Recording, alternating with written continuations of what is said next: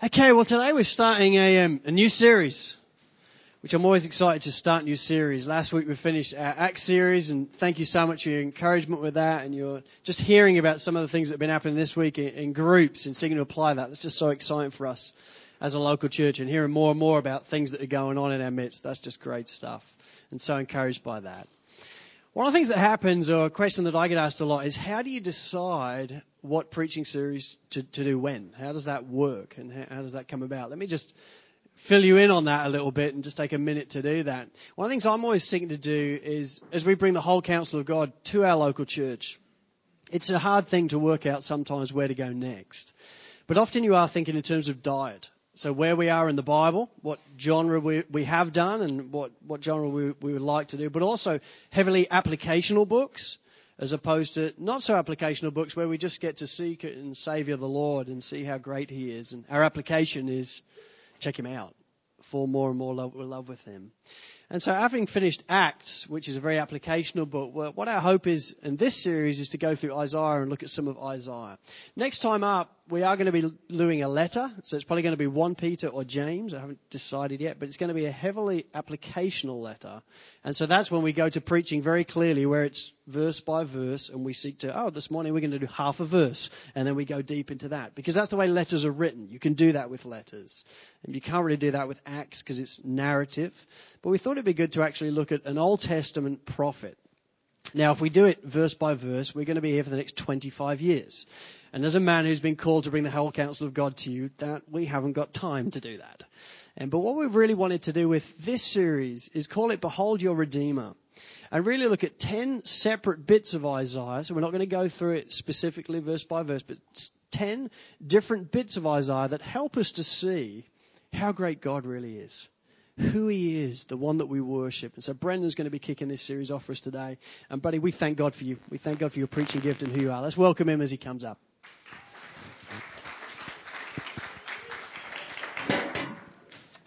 Morning, church. It's a less than enthusiastic reply. Well, it's great to be with you on this cold winter's morning, and that you've braved it. The cold, not only braved the cold, but the long weekend to get here. So I'm thankful that God's brought you to join us this morning. If you have your Bibles, open up to Isaiah chapter 1. As Dave said, we're not going to be preaching sort of bit by bit, painfully verse by verse through Isaiah. We're just going to be looking at some big picture. Today's a big picture message. We're looking at Isaiah as a whole. We're going to be looking at the big picture of Isaiah, trying to paint some context and really helping you guys to get a taste for it, get stuck in. I'm excited about Isaiah. We've been looking at into the word Romans. If Romans is the greatest example of theology in the New Testament, the most detailed exposition of the gospel in the New Testament, then Isaiah is its counterpart in the Old Testament. Some of the richest, juiciest, most fantastic, some of my favorite bits of the Bible. So I'm so excited. It's a book that's all about God. So we'll be looking at some highlights, really looking at some highlights, 10 aspects really throughout this time of who God is. And as Dave's alluded to, it's going to take us right through to September. Rightio. So open your Bibles, Isaiah chapter 1. I'm going to start by reading from verse 21 before I pray. So Isaiah chapter 1, 21.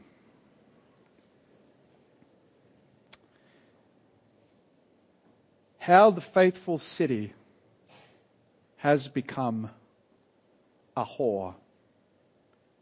She who was full of justice, righteousness lodged in her, but now murderers. Your silver has become dross, your best wine mixed with water. Your princes are rebels and companions of thieves. Everyone loves a bribe and runs after gifts. They do not bring justice to the fatherless, and the widow's cause does not come to them. Therefore, the Lord of hosts declares, the Lord of hosts, the mighty one of Israel, I will get relief from my enemies and avenge myself on my foes. I will turn my hand against you and will smelt away your dross as with lye and remove all your alloy. And I will restore your judges as at the first, and your counselors as at the beginning. Afterward you shall be called the city of righteousness, the faithful city. Zion shall be redeemed by justice, and those in her who repent by righteousness. Let's pray. Lord, this morning we want to thank you for your word. What a beautiful testimony of your faithfulness, Lord. Thank you, Lord, that you're not a God who leaves us in the dark, but a God who speaks to us. Lord, I pray this morning for us as a church. Lord, would you help us to hear your word? Would you help us to hear and understand who you are? How you're a majestic God. How you're a faithful God. How you're a redeeming God. Help us by the power of your Spirit, we pray in Jesus' name. Amen. Well, Gran Torino is a great movie. It stars Walt Kowalski as the lead character, played by Clint Eastwood. He's a racist, bad-tempered, retired assembly line worker and Korean War veteran who has recently been widowed after 50 years of marriage. Walt's Michigan neighborhood, formerly populated by working-class white families, is now dominated by poor Asian immigrants, and gang violence is commonplace. The Hamong Vang Law family reside next door to Walt, and initially he wants nothing to do with his new neighbours, particularly after he catches Thao, a member of the family, attempting to steal his prized Ford Gran Torino as a forced initiation into a Hmong gang run by his cousin. As penance, Thao's mum makes him work for Walt, who has him do the odd jobs around the neighbourhood, and the two form this kind of grudging mutual respect. Gran Torino, it's one of my favourite movies. And the reason is because it's actually a film that's all about redemption.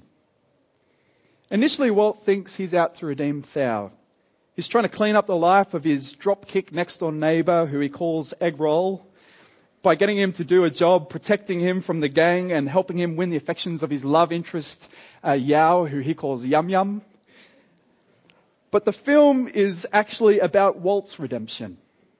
You see, Walt may be a hard-working man, but he's bad-tempered, estranged from his family and friends, racist, and completely self-interested. Throughout the film, what becomes apparent is Walt actually begins to care about someone other than himself. He begins to care about Thao and his family as he softens towards them, culminating in actually laying down his life in order to protect them at the end of the film. It's a beautiful act of love and expression of selflessness. It marks Walt as a redeemed man. You know, our society, we love a good redemption story, don't we? We love it. You know, a rags to riches, where the disadvantaged man who works hard and earns his fortune. We love that stuff. You know, the gangster becomes celebrity artist. The struggling athlete turns to lead point scorer. Redemption. We love a good redemption story. Well, friends, this morning, as we begin our series looking at the book of Isaiah, we're going to meet the God who is at his very core a redeemer. He loves to redeem people. So this message I've entitled with the name of the series, Behold Your Redeemer. And I've got 3 points. Redemption defined, redemption required, and redemption provided. 3 points, but really one hope for this message, and it's really straightforward. And that is that as we begin to dip our toes into the book of Isaiah, that we would behold our Redeemer. that as we sort of start out on this series, we just get a glimpse of him. That's really what the hope for this message is. So, point 1, redemption defined. Before we get stuck into really looking at redemption, we need some background info about Isaiah. It's a book where context really is vital. You won't properly be able to understand the book of Isaiah unless you know some important details. So open with me again to Isaiah chapter 1. We're just going to read the first verse as we begin to look at the issue of context. Isaiah chapter 1, verse 1. The vision of Isaiah, the son of Amos, which he saw concerning Judah and Jerusalem in the days of Uzziah, Jotham, Ahaz, and Hezekiah, kings of Judah. At the very beginning of this book, Isaiah tells us not only a few things about himself, but about the time in which he's writing. He says he's written the book during this length of time that stretches from the reign of King Uzziah to the reign of King Hezekiah. And we know what times these are. We know that the King Uzziah reached the throne or ascended to the throne in the year 740 BC, in the 8th century BC. And King Hezekiah died roughly 686 BC. So Isaiah, at the very start of his book, tells us that the book was written across a period of about 54 years. This was set before the destruction of the kingdom in the north. A couple of hundred years earlier, there had been a great division between the kingdoms within Israel following the death of Solomon and the rise of his son. And following this dispute, the kingdom had in fact split in half, Judah in the south and Israel in the north. Israel, we need to understand, is a tiny, weeny, divided kingdom, surrounded by 3 massive superpowers: Egypt, Assyria, and Babylon. A tiny kingdom surrounded by 3 massive superpowers. And so the book is really roughly divided in 2 main sections, 2 main periods of time that Isaiah, as he writes, addresses. The first period addresses really the Assyrian crisis. You'll see a slide coming up on the screen in a moment, which gives you a map and helps you to see Assyria. Assyria is labelled up on the map.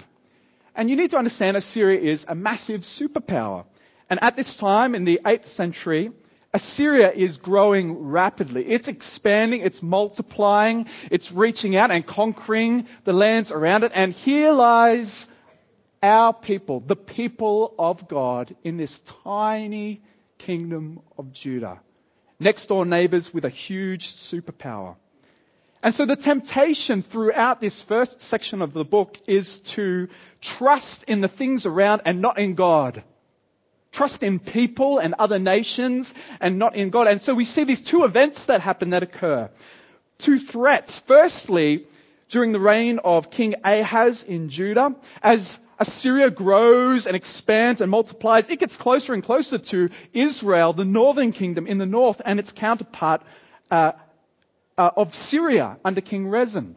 And in the year 735 BC, from fear of what Assyria is going to do to them, that Assyria is going to conquer them, they approach King Ahaz and say, Ahaz, let's get this company of brothers together, let's form like a pact all together, and we can fight off Assyria.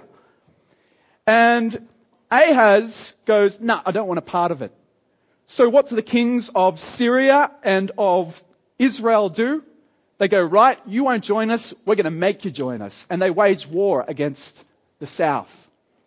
Now, while they wage war against the south, what does the king of Judah do? He appeals to Assyria itself and says, hey, king of Assyria, let's make a treaty.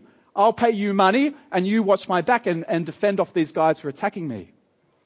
Assyria then comes and destroys the north, destroys Syria, but Jerusalem is left in bondage, greatly in debt, crippled by paying tribute to Assyria. The second threat happens some 30 years later under King Hezekiah. Assyria is now under a different king. It's growing, it's expanding. They're conquering the land around Jerusalem. Jerusalem is under threat. And so King Hezekiah appeals to Egypt and says to the Egyptian king, help me defend off Assyria. And this enrages Assyria and it enrages God. Listen to this from Isaiah chapter 31, verse 1. Knowing this gives you such a richness to understand the book. In Isaiah 31:1, the Lord says to Hezekiah, woe to those who go down to Egypt for help and rely on horses, who trust in chariots because they are many, and in horsemen because they are very strong. But do not look to the Holy One of Israel or consult the Lord. The Lord says to the king Hezekiah, woe to those who trust in men and not in me. And so Hezekiah repents and he trusts in the Lord. Well, next we move to the second section of the book. The Assyrian crisis stretches from chapter 1 really through to chapter 39. And in the second half of the book, from 40 to 66, we see a second major crisis. And that is the Babylonian crisis. The Assyrian kingdom falls as now Babylon begins to grow and expand and expand. And eventually it grows and expands such to the extent that in 586 BC they conquer Jerusalem and take the Jews from Jerusalem to exile in Babylon. Now, the Assyrian crisis had been at the time of Isaiah's writing. These were events that were occurring or threatening to occur around the time that he was writing. Now Isaiah prophesies to the distant future, events that will occur some 100 years after when he is writing the book of Isaiah. And as the exiles he prophesies are taken away to Babylon in exile, the temptation is to think that God has forgotten Israel. That God no longer remembers the promises he made to Abraham and the fathers. And so we read in Isaiah 49:14. Let me read to you. But Zion said, the Lord has forsaken me. My Lord has forgotten me. And hear what the Lord says back to his people. He says, can a woman forget her nursing child, that she should have no compassion on the son of her womb? Even these may forget, yet I will not forget you. Behold, I have you engraved on the palms of my hands. Isn't that beautiful? The Lord, prophesying through Isaiah to a distant time when they'd be in exile, says, how can I forget you? The message in the second half of the book is trust in Yahweh who will restore you.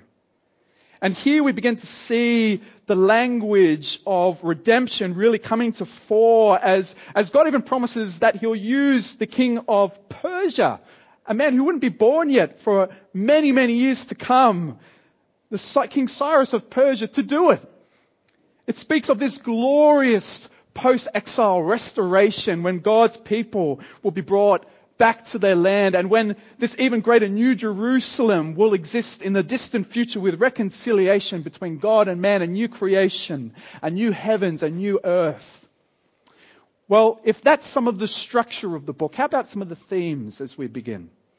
Well, the main theme really of Isaiah throughout it is God himself, the holy God who acts as he pleases for his own name's sake.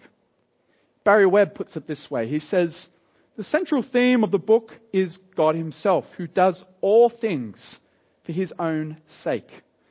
Isaiah defines everything else by its relation to God, whether it is rightly adjusted to him as the gloriously central figure in all reality. God is the Holy One of Israel, the one who is high and lifted up, but who also dwells among the contrite and lowly, the sovereign over the whole world, whose wrath is fierce, but whose cleansing touch atones for sin, whose salvation flows in endless supply, whose gospel is good news of happiness, who is moving in history towards the blessing of his people and to the exclusive worship due him. He is the only Saviour, and the whole world will know it. To rest in the promises of this God is his people's only strength. To delight themselves in his word is their refreshing feast. To serve his cause is their worthy devotion, but to rebel against him is endless death. This book is about God himself, the Holy One of Israel. This is the most frequently attested title to God in this book, 25 times. Far more and beyond any other book of the whole Bible. And so it's appropriate that throughout this series we take highlights of this God, because fundamentally the book is all about him. But second to the Holy One of God, if that is the most frequent title given to him, second is your Redeemer. Your Redeemer occurs in this book some 13 times. In fact, in the Old Testament, there's really two words for redemption. One is a general word, another is Ga'al, a specific legal word. And the book of Isaiah uses this word more than any other book in the whole Bible, more than Leviticus, more than Ruth, more than the Psalms. Isaiah uses it the most. The word Ga'al means to claim back or purchase back. It can be used of animals or blood guilt or of slaves.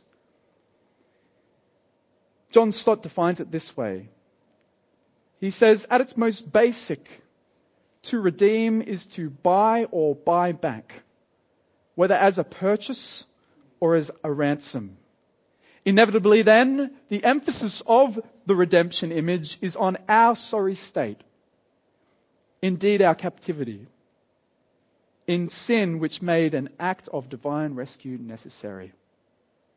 To redeem is to buy back, an image that conjures up our own pathetic situation, in bondage to slave and sin. Well, Isaiah is a book about God, the God who is holy, but the God who will buy back his people. God is saying, I'm buying you back. I've bought you back. Immediately, I guess we begin to ask, buy back from what? Why do we need to be bought back? And so begins our second point, redemption required.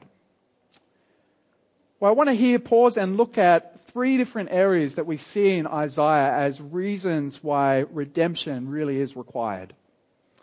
The first is redemption from Israel's own wickedness.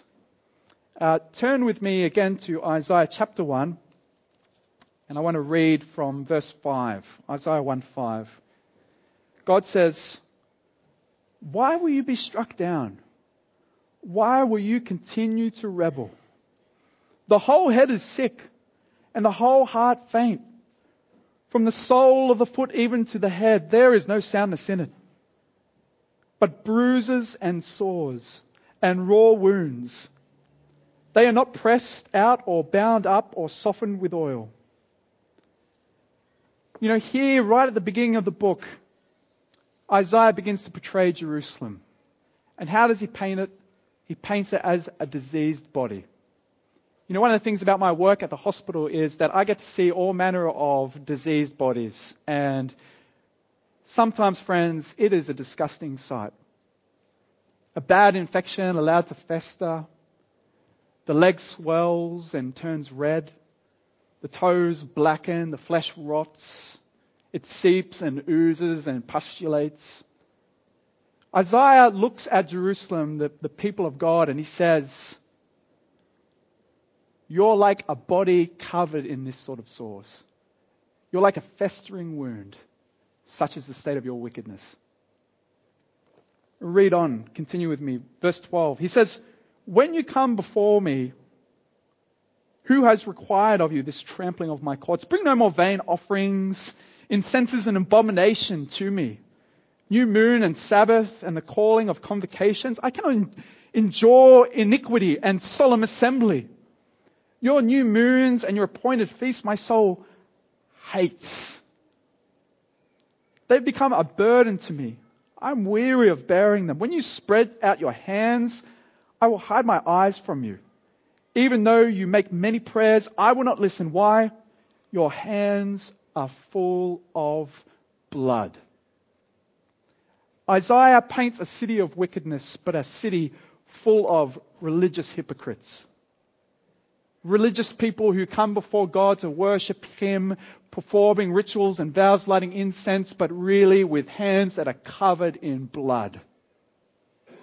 Wickedness, oppression, murder and strife.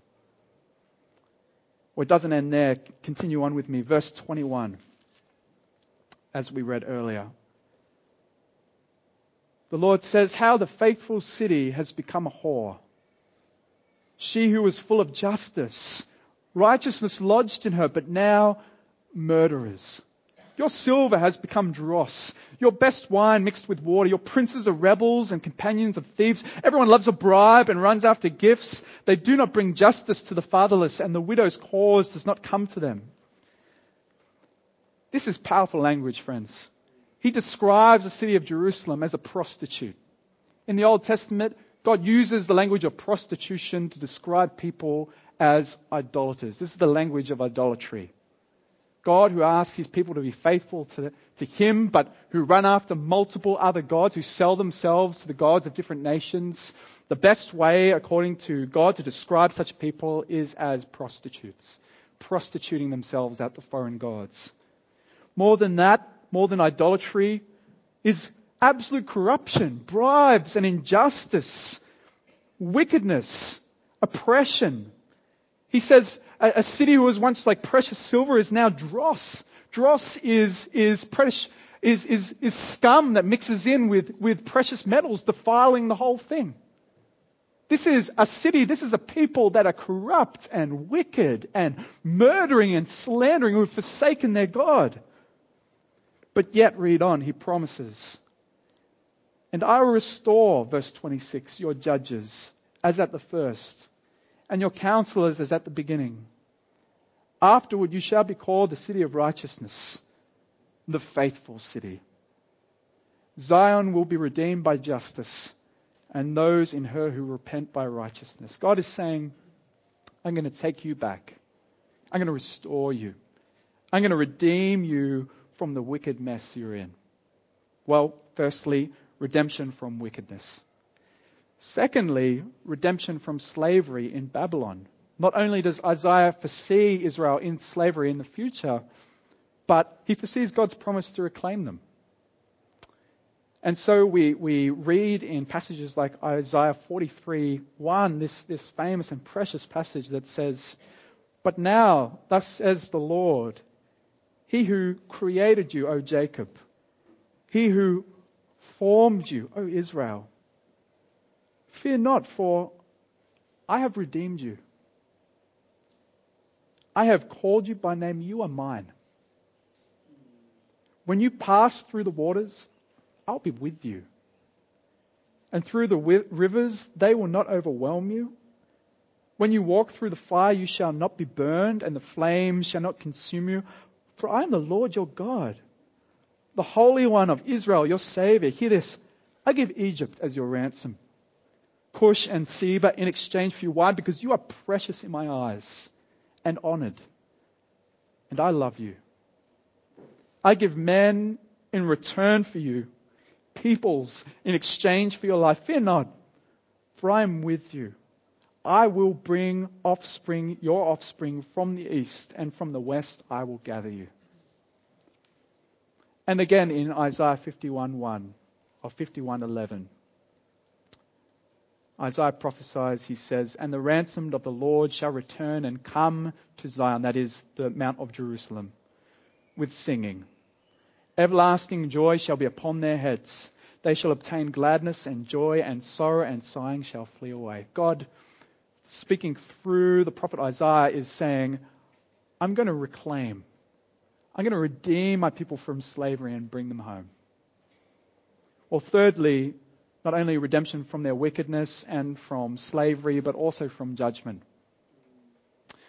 Turn with me back to Isaiah chapter 1, and I just want to read two verses 24 and 25. Verse 24, therefore the Lord declares, the Lord of hosts, the mighty one of Israel, I I will get relief from my enemies and avenge myself on my foes. I will turn my hand against you. And I will smelt away your dross as with lye and remove all your alloy. The Lord looks at his wicked people, his people that have gone astray, and he says, you are my enemies. Because you have turned your back on me, you have become my enemies. And so I will smelt you. I will refine you with my judgment. In verse 66, or chapter 66 at the end of the book, he writes, for behold, the Lord will come in fire, and his chariots like the whirlwind, to render his anger in fury and his rebuke with flames of fire. For by fire will the Lord enter into judgment, and by his sword will all flesh, and those slain by the Lord shall be many. And then hear this, the very last verse of the whole book. And they shall go out and look on the dead bodies of the men who have rebelled against me. For their worm shall not die, their fire shall not be quenched, and they shall be an abhorrence to all flesh. God's people are facing eternal judgment. They are full of evil, and his holiness and his wrath, it is burning against them. And you know, friends, it's at this point that we begin to see ourselves. Because, friends, we too are desperately in need of redemption. You know, Ephesians 2 says, but as for you, you were dead in your trespasses and sins. Dead in your trespasses and sins, following the prince of this world, that is the devil, and in bondage to your sins and your own sinful desires. You were dead spiritually, following your own desires and your own wants, and absolutely unable to see God or to turn to him. That's how you once were if you're a Christian. And our own experience testifies to this, doesn't it? That so often we find ourselves caught in our physical passions, so caught in our passions that we almost seem unable to do anything but give in to them. And so in this passage we learn that if you have in any way rebelled against God, if you have in any way turned your back on him and rebelled against him, you face eternal judgment. And so God's people are in desperate need of redemption. Redemption from sin, redemption from slavery, and redemption from God's own judgment. Well, point 2, the need for redemption. Redemption required. Let's move now to point 3, redemption provided. Throughout this book, the book of Isaiah, we're going to see God's promise to provide redemption for his people. His people are caught in this downward spiral from which they really can't escape, and they've made themselves his enemies, and so they really need intervention. And so I really wanted to end it here by looking at 2 aspects of how the Lord goes about providing this redemption. 2 aspects of his provision of redemption for his people. The first thing that we need to understand about the way God provides his redemption is that it's provided by an agonizing Father. Turn with me again to chapter 1 and read from verse 2 with me. Isaiah 1:2. Hear, O heavens, and give ear, O earth, for the Lord has spoken. Children have I reared and brought up, but they have rebelled against me. The ox knows its owner, the donkey its master's crib. But Israel does not know. My people do not understand. Ah, sinful nation, a people laden with iniquity, offspring of evildoers, children who deal corruptly. They have forsaken the Lord. They have despised the Holy One of Israel. They are utterly estranged. God portrays himself as an anguished father whose children don't even know him. So turn with me again to verse 18 and read again in light of this. God says, as a father to his children, "Come now, let us reason together," says the Lord. "Though your sins are like scarlet, they shall be as white as snow. Though they are red like crimson, they shall become like wool." God, the anguished Father, says to his kids, he says, sinful nation, come reason with me. Come, turn to me and find redemption. And so we see this theme of God's desire to provide redemption as an anguished Father stretching throughout the book.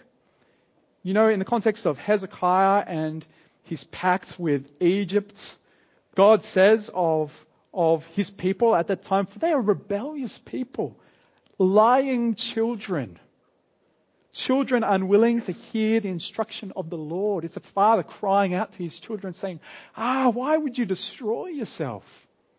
You know, I was thinking about it just the other week. I was at the movies with Charlotte the other day, and I saw a kid physically beating up his dad out the front of the cinemas. The kid was all of about 5, maybe 6. And I think the dispute was over a chalk top or something of the sort, and he was told he couldn't have it, and the dad repeatedly saying, "That's enough." And the kid who's at this point trailing behind him is physically running at his dad and smacking him, and like physically hitting him. And the dad keeps saying, "No, that's enough." And this kid is running at his dad and hitting him time and time again. No! And that's something of the picture of what we're seeing here.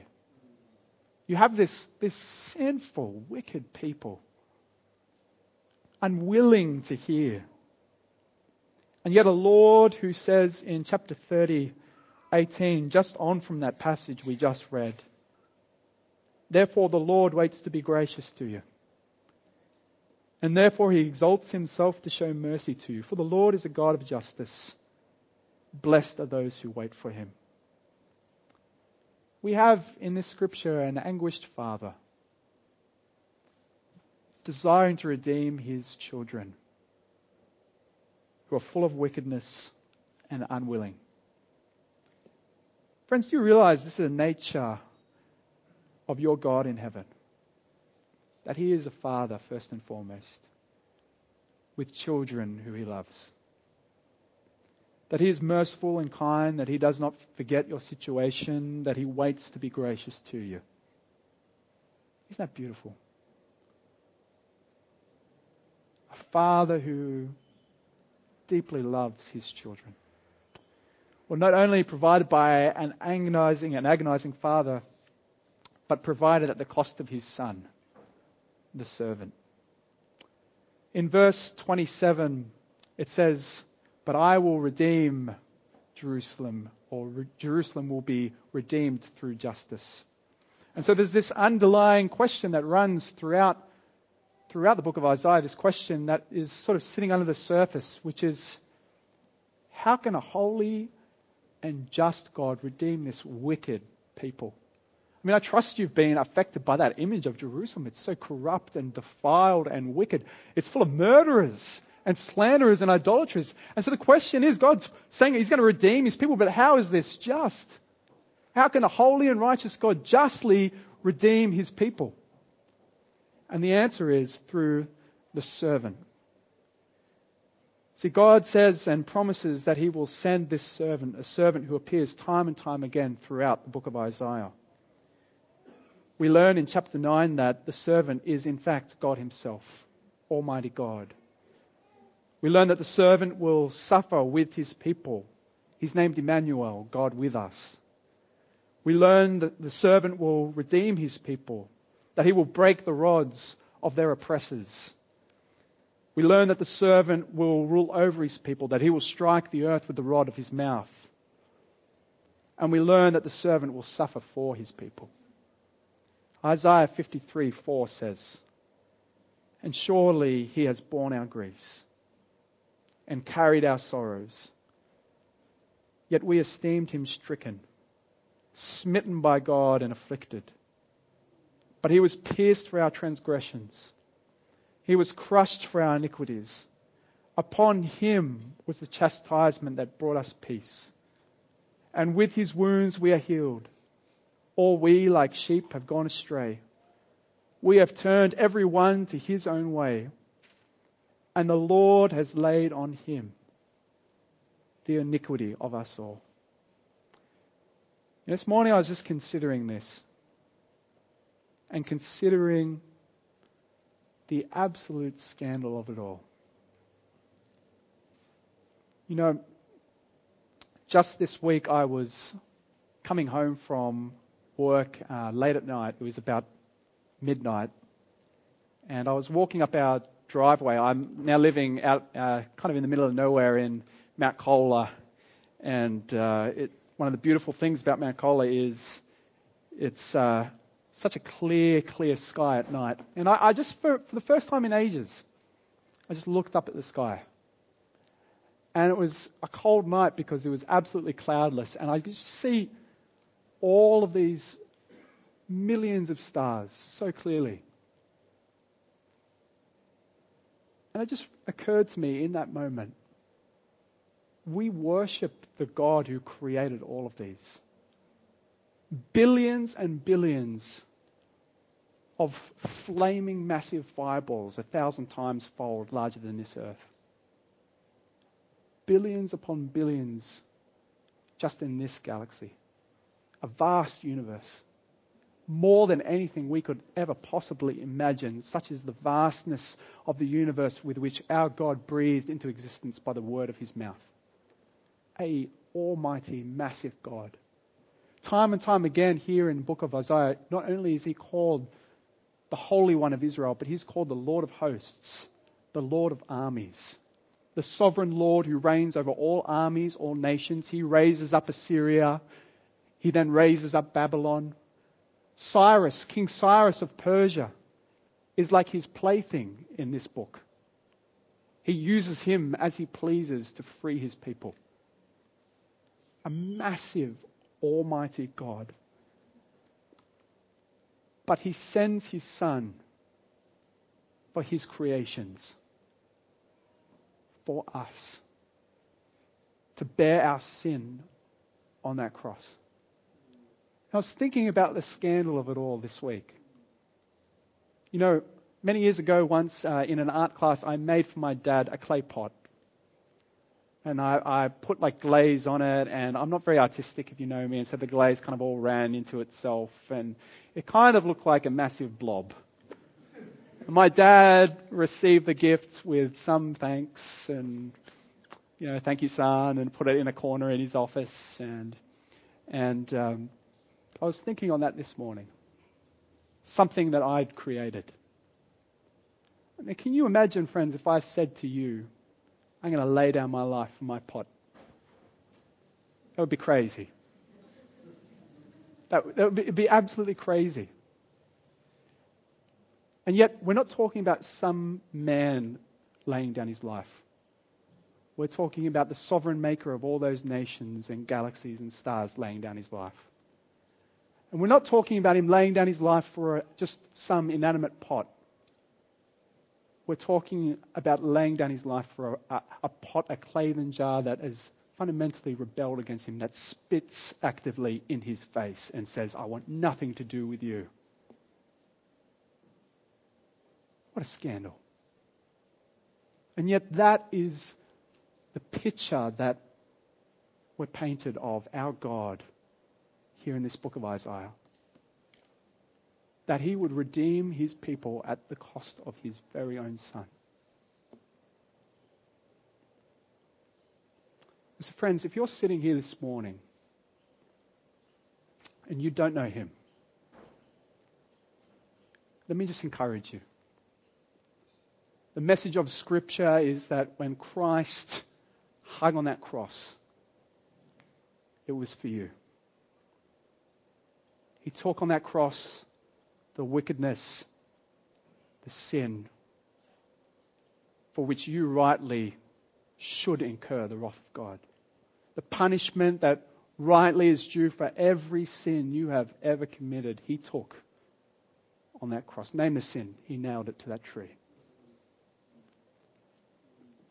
And God, our God, is an anguishing Father who longs to redeem his people. He longs to redeem you. And he extends to you the gift of his Son. If only you'd just repent and believe. Repent, change your mind, turn from the way you've been living, believe, trust in him and him alone. I just want to encourage you. If you're sitting here this morning and you've never asked to receive that gift, it's freely available for you this morning. I'd love to pray with you. So if you're sitting here this morning and you know you need to do business with God, let me just invite you. After the service, would you come down the front and speak with me or speak with the person who brought you and do business with God today? But for the rest of us, as now we dip our toes into Isaiah, may we behold our God. May you behold your Redeemer, loving Father, sending his Son. Let's pray. Lord, I just pray for us this morning as a church. Help us to never grow overly familiar with the message of your cross. Help us never to lose sight of who you are and all you've done for us in and through your Son, Jesus. Lord, as we dig into the book of Isaiah, Lord, we just pray. Help us to see you more clearly. Help us to see you and grow in love for you, our mighty King. And praise in Jesus' name. Amen.